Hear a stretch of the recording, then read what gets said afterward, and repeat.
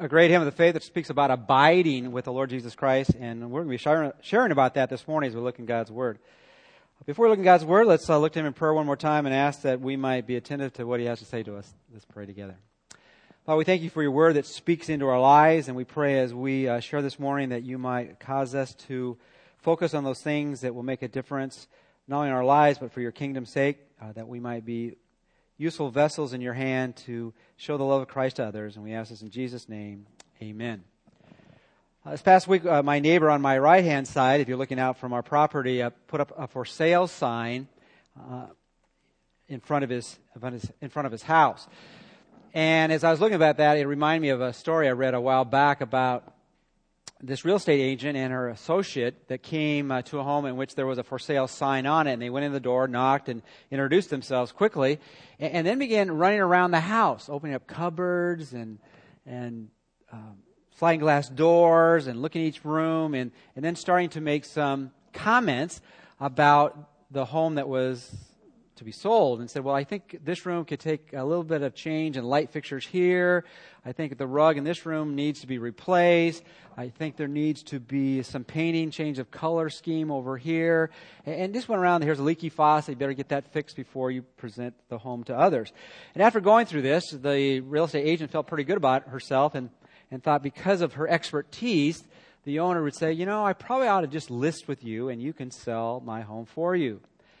However, after she was saying her goodbyes, the owner of the home said, I think there's some confusion here. That sign in front of my property does not say house for sale. It says horse for sale. Sometimes that's how we look at God's Word. We're thinking it's saying one thing and it's really saying something else. We didn't quite get it. We got more confused than enlightened by what it had to say.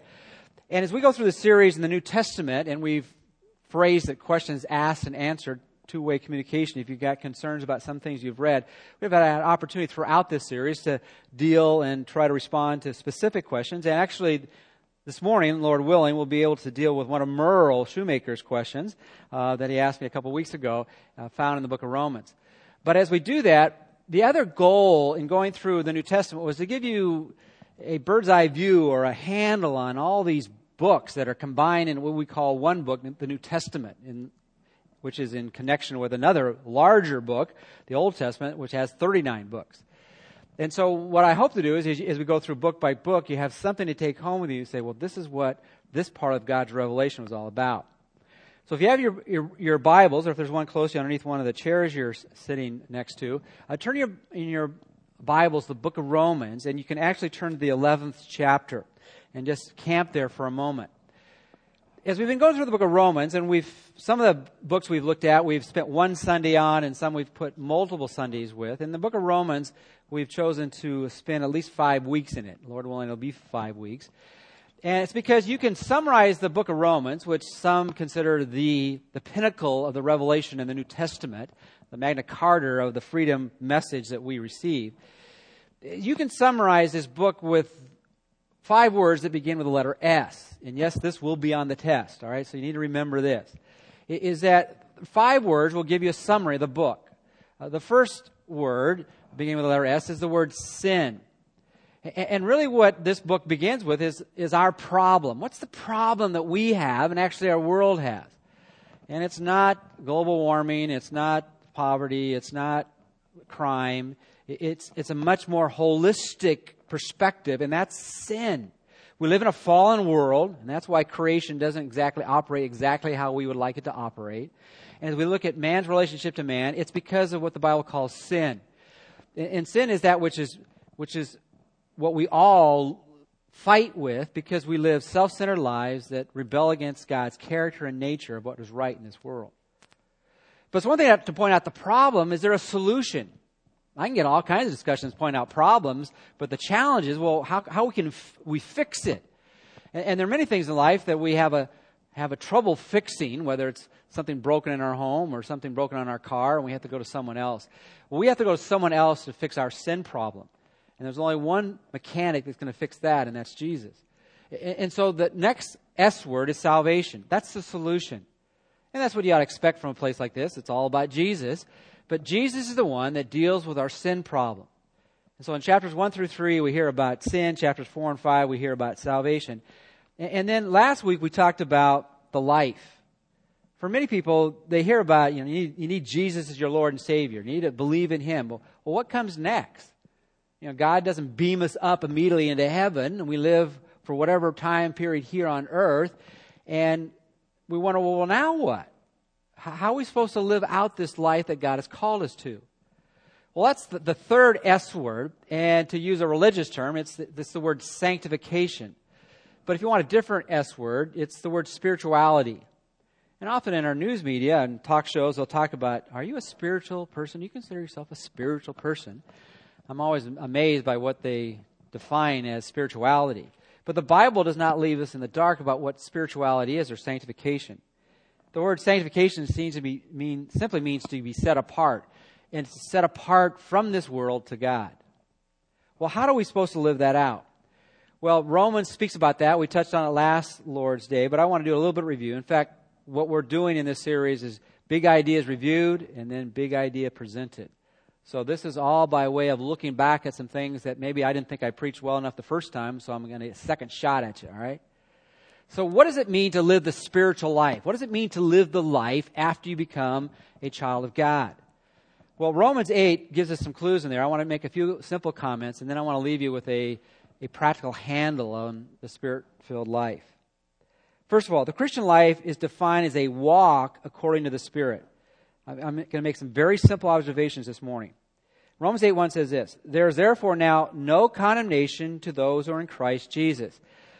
Great truth that we don't have to be worried about God's future judgment if our sin has already been judged by Jesus on the cross and we've believed in Him. But then he says this, who do not walk according to the flesh, but according to the Spirit. Now that describes the Christian life about as simply as you could. What is the Christian life? It's a walk. It's a stroll through life. It's a journey where we go through the challenges and the adventures of every day. But to break it down even further, it's simply an understanding that each part of your life is another step. When you think about the process of walking, it's one step and then another step. And then it's another step. And then it's another step. And the issue for us to realize in the Christian life, God wants us to understand that each step that we take, will be a step we take by the power of the Spirit living in and through our life. So spirituality is taking every walking step with the Spirit of God leading and empowering you to be the kind of person God wants you to be. But then as I was thinking about that and rereading through the book of Romans, particularly Romans chapter 8, I was thinking, well, okay, that seems a little mysterious. Okay, so He's walking with me, He's flowing through me. Well, how does that work? Well, Paul also puts in Romans 8 this principle, and then I'll read the verse. The Christian life is lived by setting our mind on the things of the Spirit. It says in Romans 8:5, for those who live according to the flesh set their minds on the things of the flesh, but those who live according to the Spirit, the things of the Spirit. So if the Christian life is a walk, it's a step-by-step experience, then how does that happen? How do I know if I'm taking each step with Jesus and with the Spirit of God? Well, it's all about where your mind is. Your mind really controls everything that you do. It controls your actions and also controls your attitudes. If I could somehow plant a thought in your mind and get you to really believe it, it would change your mood. It would change everything. For instance, if I could, this is the first thing that just popped in my mind. If I could convince you that you are one of life's greatest fools, that you have the intelligence of an apple or whatever it might be, that really nothing going on in your mind, how would that make you feel about yourself? Pretty poor, right? I mean, if I could convince you that you are the most stupid person, everybody hates that word, you're the stupidest person in the entire world, all of a sudden your life would change. And what God wants you to do is that the world is giving us messages all the time, and our minds are polluted by them. And what He wants us to do is set our minds on the things of the Spirit. And even there, if we were to trace that any length of time, you'd find the things of the Spirit are the things found in the Word of God. So if you want to walk a spiritual life, if you want to be sanctified in your experience, then your mind needs to be set on the things of the Word of God, and believing those truths and applying them in your life and believing them. God calls you special. God delighted in you so much that He sent His Son to die for you. It ought to lift our spirits every time to think about the love of Christ cannot be taken from us. And so a Spirit-filled life, a sanctified life, is a life set on the things of the Spirit of God and the Word of God. But then you might be saying, okay, I need to take a walk step by step with the Spirit of God leading me and guiding me and empowering me. How I do that is by setting my mind on the things of the Spirit, which primarily is the Word of God. But what if I just don't feel like it? Do any of you ever not do certain things simply because you don't feel like it? Can I see a hand out there? I see a hand. Okay. We're all governed by what we're motivated by. If we don't want to do something, we usually don't, do it. And sometimes we know the right thing, but at that moment maybe we doubt, well, maybe it's all right this time not to do it, or whatever it might be. Well, God's Word gives us simple motivation. The Christian life that is spiritually minded experiences life and peace. Look at it, Romans 8:6. For to be carnally minded is death, but to be spiritually minded is life and peace. When you're governing your life not on spiritual things, but the things of this world, eventually that's going to be destructive. And the only way you experience God's life in its fullness is to center your life on Him. And you do that primarily through your mind as you feast on the Word of God that then filters down into your heart and your emotions, your attitudes and your action. And if you really want the fruit of the Spirit, love and joy and peace and patience and kindness and goodness and faithfulness and gentleness and self-control, it's only going to be when you walk according to the Spirit, when you walk step by step, when you set your mind on Him, and you really believe that He is the author of life and peace. But I want to give you one other handle. One other handle in terms of spirit-filled life is to understand that it should be a moment-by-moment experience. Well, some people we know no longer have the ability to walk, so that analogy doesn't work. But anyone who's still alive today, one thing is common with anybody who's still alive today, they're still breathing. And so we can be reminded about the spirit-filled life by recognizing every breath we take can be one that we take by the power of the Spirit. Now, breathing is a very simple exercise. We all do it naturally. When we inhale, what comes in? The good stuff or the bad stuff? Good stuff. And we exhale, what goes out? The bad stuff. And when you think of that analogy, analogy was put together by Bill Bright a number of years ago in terms of just spiritual breathing. But spiritual breathing is simply remember that throughout your life, you need to be inhaling the power of the Spirit in your life, letting Him control you and fill your lungs and your life with that which is good, which is His Son, and with the Spirit of God who lives within you. And then you exhale the things in your life that are wrong in your life that you need to get rid of. And so everybody take a deep breath right now. And then let it out. One more time. Take a deep breath. Okay. It's interesting if you have been a student recently it's probably not just recently, but it's become much more popular, about exercise routines. One of the things they say to everyone who really is serious about exercise, you need to learn how to breathe. If you don't breathe well, you're not going to get all the benefits of all the exercise that you're taking. And that's true in the Christian life. If you don't learn to breathe, you're not going to learn to really walk in His presence on a daily basis. Long story that I'll try to make short. I'm learning how to scuba dive in the present, going through the whole training process. And I found out in a humbling way that I'm not as good as I thought I would be in that. There's a number of things that aren't necessarily natural to me. And one of the things I've discovered, one of the things that's not natural to me is the whole breathing process when you get underneath the water with a tank on your back and something in your mouth. They have the major rule when you go through the training on scuba diving is that you need to learn how to breathe. And they say one thing, don't ever forget, never stop breathing. Never hold your breath for any reason. Even if you don't have something in your mouth, you breathe out the bad stuff out of your lungs because you don't want your lungs to fill. Well, I won't go through the whole 9 yards.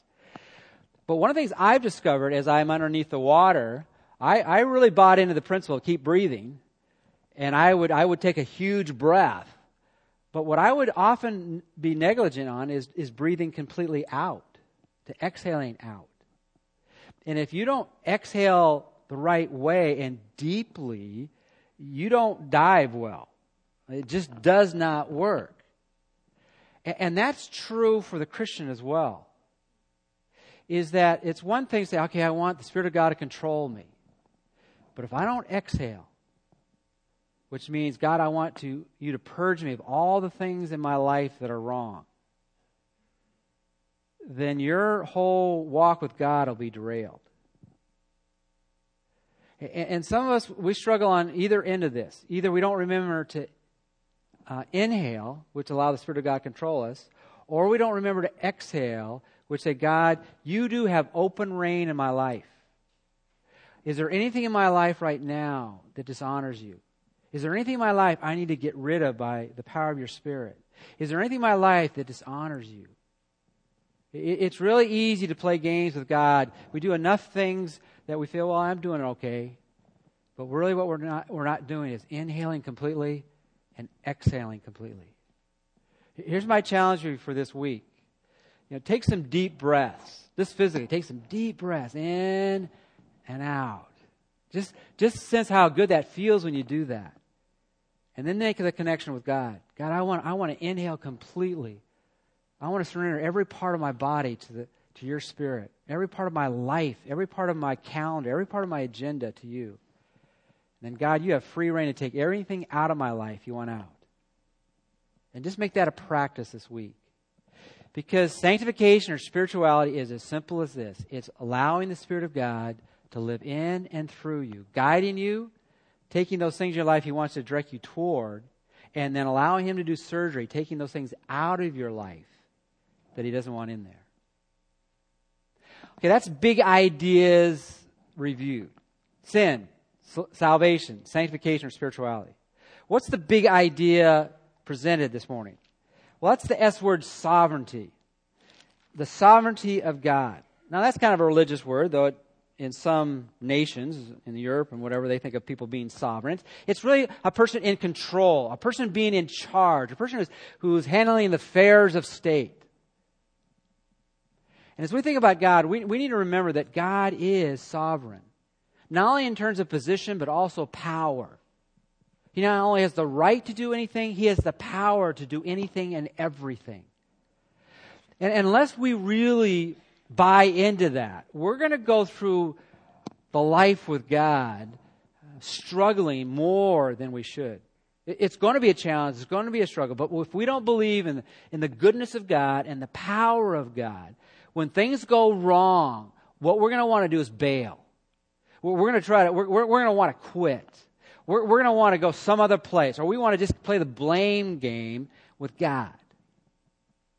And as you look through Romans, in many ways, and I shared this in the beginning of the series, is that Romans is a book in which Paul, as he writes these major truths, often he will think of an antagonist or a person who might debate him after he says what he says or writes what he writes.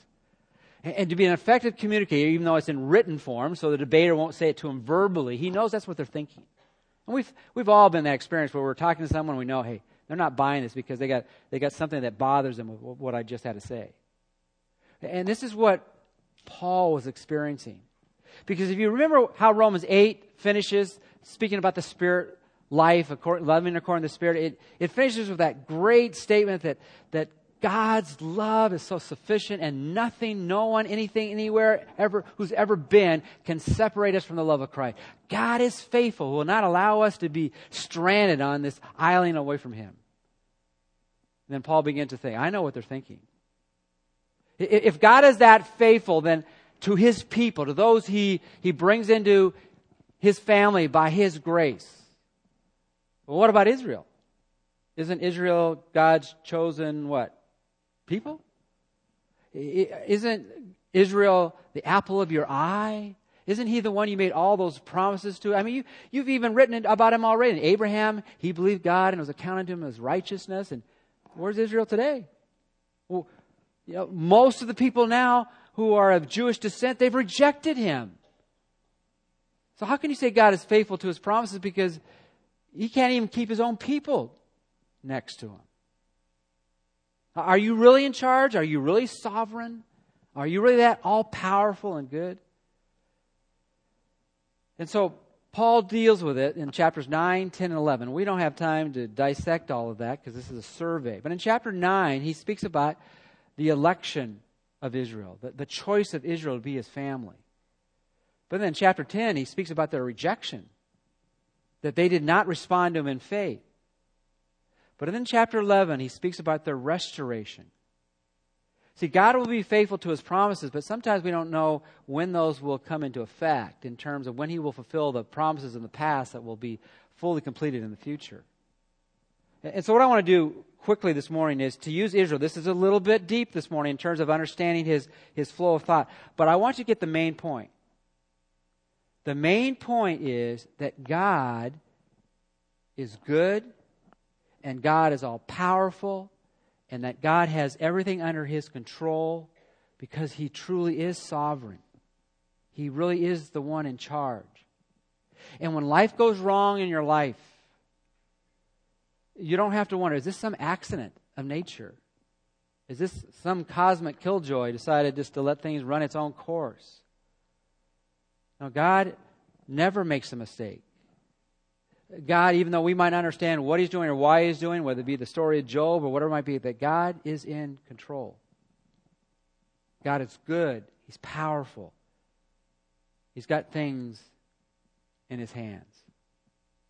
Well, how do we respond? Well, how can you explain Israel then? Why have they rejected him? And he gives us 5 reasons in Romans chapter 11. And we're going to share a few of them this morning. First of all, we can know that God has everything under control and will keep his promises because, first of all, the example of Paul. He simply says this in Romans 11, verse 1. I say then, has God cast away his people? See what he's saying? This is what you're thinking. You don't believe all these things are true. God's promises in the future won't be fulfilled because God's promises in the past have not been fulfilled.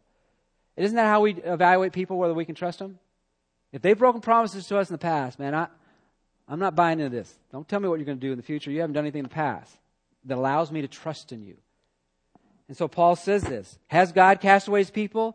His response back, certainly not. And he says, just look at me as an example. For I also am an Israelite, of the seed of Abraham, of the tribe of Benjamin. Now, I have to resist the temptation of just speaking all on each one of these points for an extended period of time. But I want you to get the heart here. So you don't have to be afraid that because when people mess up, God will kick them out of his family, who are truly his. That when people rebel, then God has had enough with them. Because who has rebelled against Jesus the Messiah more than me? I not only rejected him as my Messiah, I called him a blasphemer. And not only was I so enraged about him and his message and his messengers that I took his people and put them to death. And then I imprisoned the rest.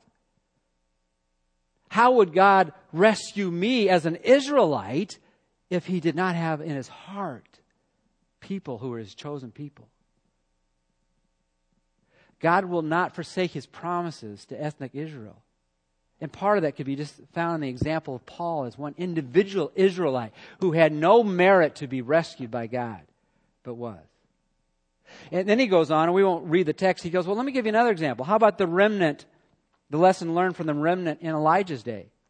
If you know the Bible story, Elijah had fought the prophets of Baal, had won that, but then he went back and all the leadership in Israel that day were rejecting him. And he turned around and he said, there's no one believing you.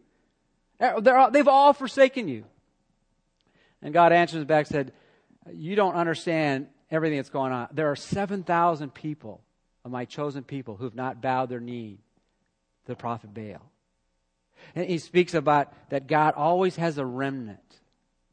And throughout history, God has been faithful to his chosen people because there's always been a remnant of people who are part of his family and demonstrated by faith. But then he goes back, well, what about the rejection of the larger part of Israel? What part of God's plan makes sense with that?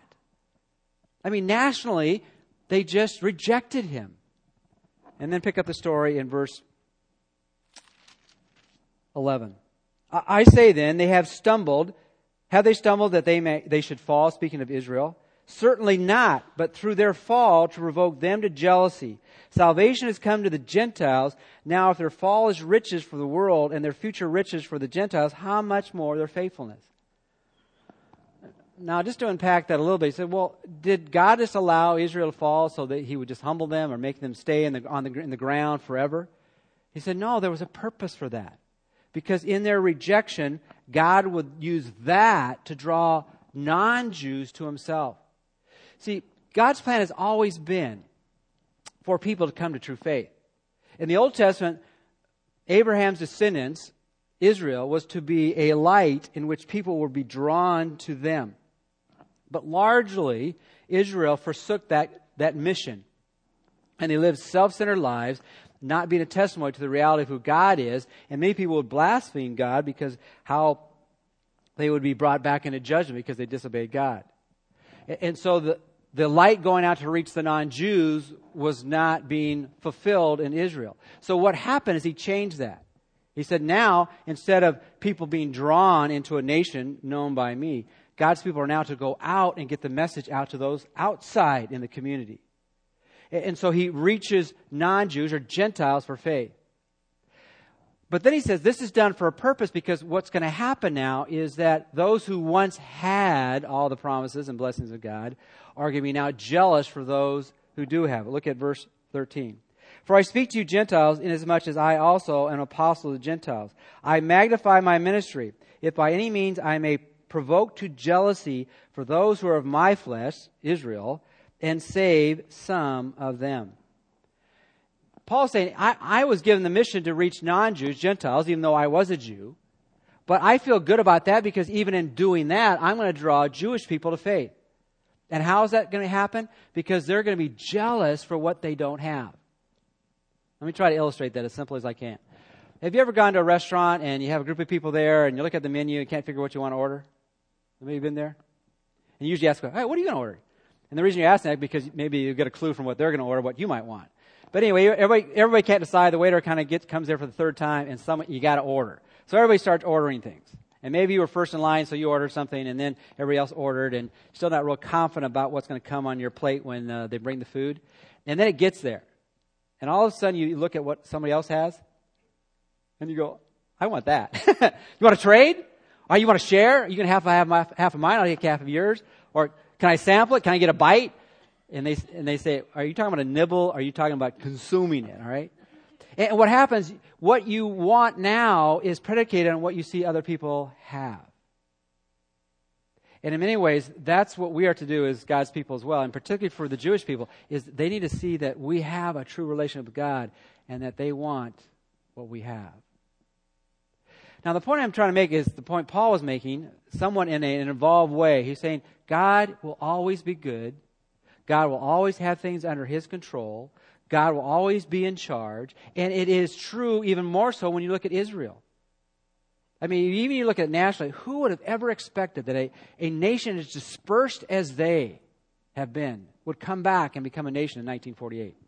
And even then, that they would be able to survive all the hatred around them and still be a nation today.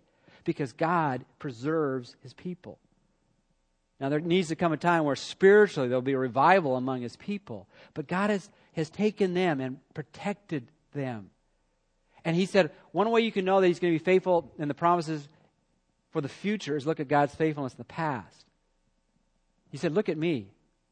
I was not deserving as an Israelite to come to faith. Look at the remnant in Elijah's day. They were worshiping a false god, Baal, and yet God protected a remnant. Look at why He's doing today. He's provoking His people to jealousy because we have what they always were promised to have. And then He makes one other analogy. He makes the analogy, I want you to understand how this is being fastened together. And it's the lessons learned or the analogy expressed in the lump and the grafting on of branches into the root of Israel. Look at verse 16. For if the first fruits is holy, the lump is also holy. And if the root is holy, so are the branches. Now, he uses some language here that it takes kind of a while to visualize. He said, okay, you got a tree here. And the tree is producing fruit. And if you produce a first fruit offering, that first fruit is a picture, a promise that the rest of the fruit is going to be good as well. And that actually is true in all that God asks us to do. If we give unto Him a portion of what we have, it's to demonstrate that He doesn't just get the portion, He gets all of it. But He says that's how it's always been. There's a first fruit, and the first fruit, that would have been the faith of Abraham, Isaac, and Jacob. That was a true fruit, a true expression of faith. And it's a demonstration that there will be more to come. Verse 17. And if some of the branches were broken off, we say, okay, now you've got this tree, and it had good fruit on it, but some of the fruit wasn't too good. And you see these branches that had false fruit or no fruit at all, they were broken off. They were pruned off completely. And then something happened. He said, from a wild olive tree, something off in the distance, would be those who were not a covenant people of Israel, Gentiles. They were in some wild olive tree. What was taken? Their branches were grafted or put into the true tree. The true of true faith that became with Abraham, Isaac, and Jacob, that still had life flowing through it, that had some branches attached that had true faith or true fruit, and some that were dead. They were grafted among them, and with them became a partaker of the root and fatness of the olive tree. But he said, as these new branches that have been brought from the non-Jewish world into true faith in the true God, don't now become boastful that somehow you're better or have nothing to do with the root of God's faith in the past, which is Israel. It says, verse 18, do not boast against the branches. But if you do boast, remember that you do not support the root, but the root supports you. Because even if you were to graft a healthy branch, or one that could produce fruit, on a tree for a length of time, and you were to detach it, that would no longer have life. So realize the life comes from the root of faith. Verse 19. You will say then, branches were broken off that I might be grafted in. Well said, verse 20. Because of unbelief they were broken off, and you stand by faith. Do not be haughty, but fear. Those who were not true Israel were those who did not have faith, and they were left off. But true faithful branches from outside the Jewish world came in. Verse 21. For if God did not spare the natural branches, He may not spare you either. Because again, true branches are only by faith. If you have a person connected to a church or to the root of faith which fuels the church, but it's a untrue faith, then they will not remain as well. Verse 22, therefore consider the goodness and severity of God on those who fell, severity but toward you, goodness, if you continue in His goodness. Otherwise, you will also be cut off. There's so many people that connect to a church, and they think just by being in a church, it makes them part of God's family. Just like some people who get baptized think just because they got baptized, they become part of God's family. We are not true children of God by external things. We are true children of God by having true faith from within. And he makes that analogy. If you think some of the branches of Israel fell off because they didn't have faith, that is so much more true even today, that if you don't have true faith, you'll be cut off. Verse 24. For if you were cut off out of the olive tree, which is wild by nature, and were grafted contrary to the nature in a cultivated olive tree, how much more will those who are natural branches be grafted into their own olive tree? And with that, he's saying this. As you look to the future, there's going to come a time when ethnic Israel will be brought back to the root of faith, and they will bear true fruit. So that complicated analogy of that first fruit or that lump and the grafting in is that what has happened in the past is going to be happening in the present and the future. And there's going to be a time which God will take not only people that were not of His covenant people, non-Jews, but He'll bring Jews back into the root of faith. Now, the reason I go through this complicated argument is because God wants to understand that what He has done from the past. And remember when we looked at the Old Testament? What is the Old Testament? It's promises made. In the New Testament is promises what? Kept. And if we don't really believe that God is going to keep His promises to Israel, why would we think God is going to keep His promises to us? And so he goes through this rather involved analogy to say, those of us who have been grafted into the true root of faith, if that could be true for us, can it not also be true for what He will do in the future for Israel? But then you ask, well, when's this going to happen? It's been 2,000 years and Israel largely still rejects Jesus as the Messiah. Verse 25. For I did not desire, and this is the whole idea that it's the timetable of God's program that we need to realize. For I did not desire, brethren, that you should be ignorant of this mystery. The mystery is that which was not fully revealed in the past. Lest you should be wise in your own opinion, that blindness in part has happened to Israel until the fullness of the Gentiles has come. And so all Israel will be saved, as it is written, the deliverer will come out of Zion, and he will deliver, and he will turn away ungodliness from Jacob. For this is my covenant or my promise with them when I take away their sins.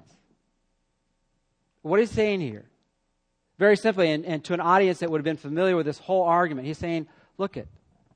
You're wondering, well, if this is true, why has this happened already? And this is actually only a generation from the time when Jesus was here. It's only 20 or 30 years from the time of Christ's resurrection. But as he says this to them, he's saying, look it, it's God's timetable. And the clock is ticking, and the only thing that's preventing from all this happening is when the fullness of the Gentiles come in, which simply means this. It's when God has rescued all those who are non-Jews into his family. Then I will do this new work in Israel.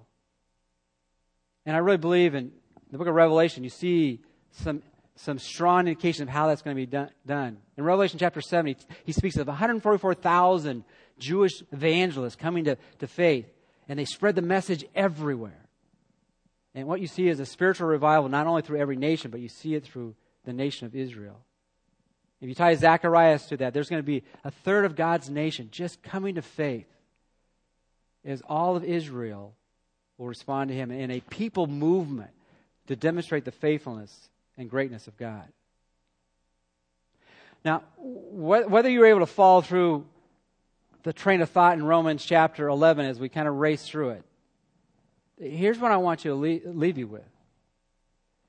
As you think about the nature and character of God, you need to understand that God is not only good, but he's powerful. He's able to do everything that he has said he will do. And he will do it. And if you want an object lesson for that, all you have to do is how God has been faithful to Israel, even though they've rebelled so many times. Recorded in the Old Testament as well as the New Testament. But God will be faithful to his promises. So as you go through the challenges of life, and you wonder where God is, you need to remember that God is still under the power of his majesty, and that he is in charge of everything that is happening in this world. And that the things that happen in this world are sifted through his grace. And when life goes wrong, you need to turn to the one who is always right. And to recognize that this world is in his hands. Let's pray.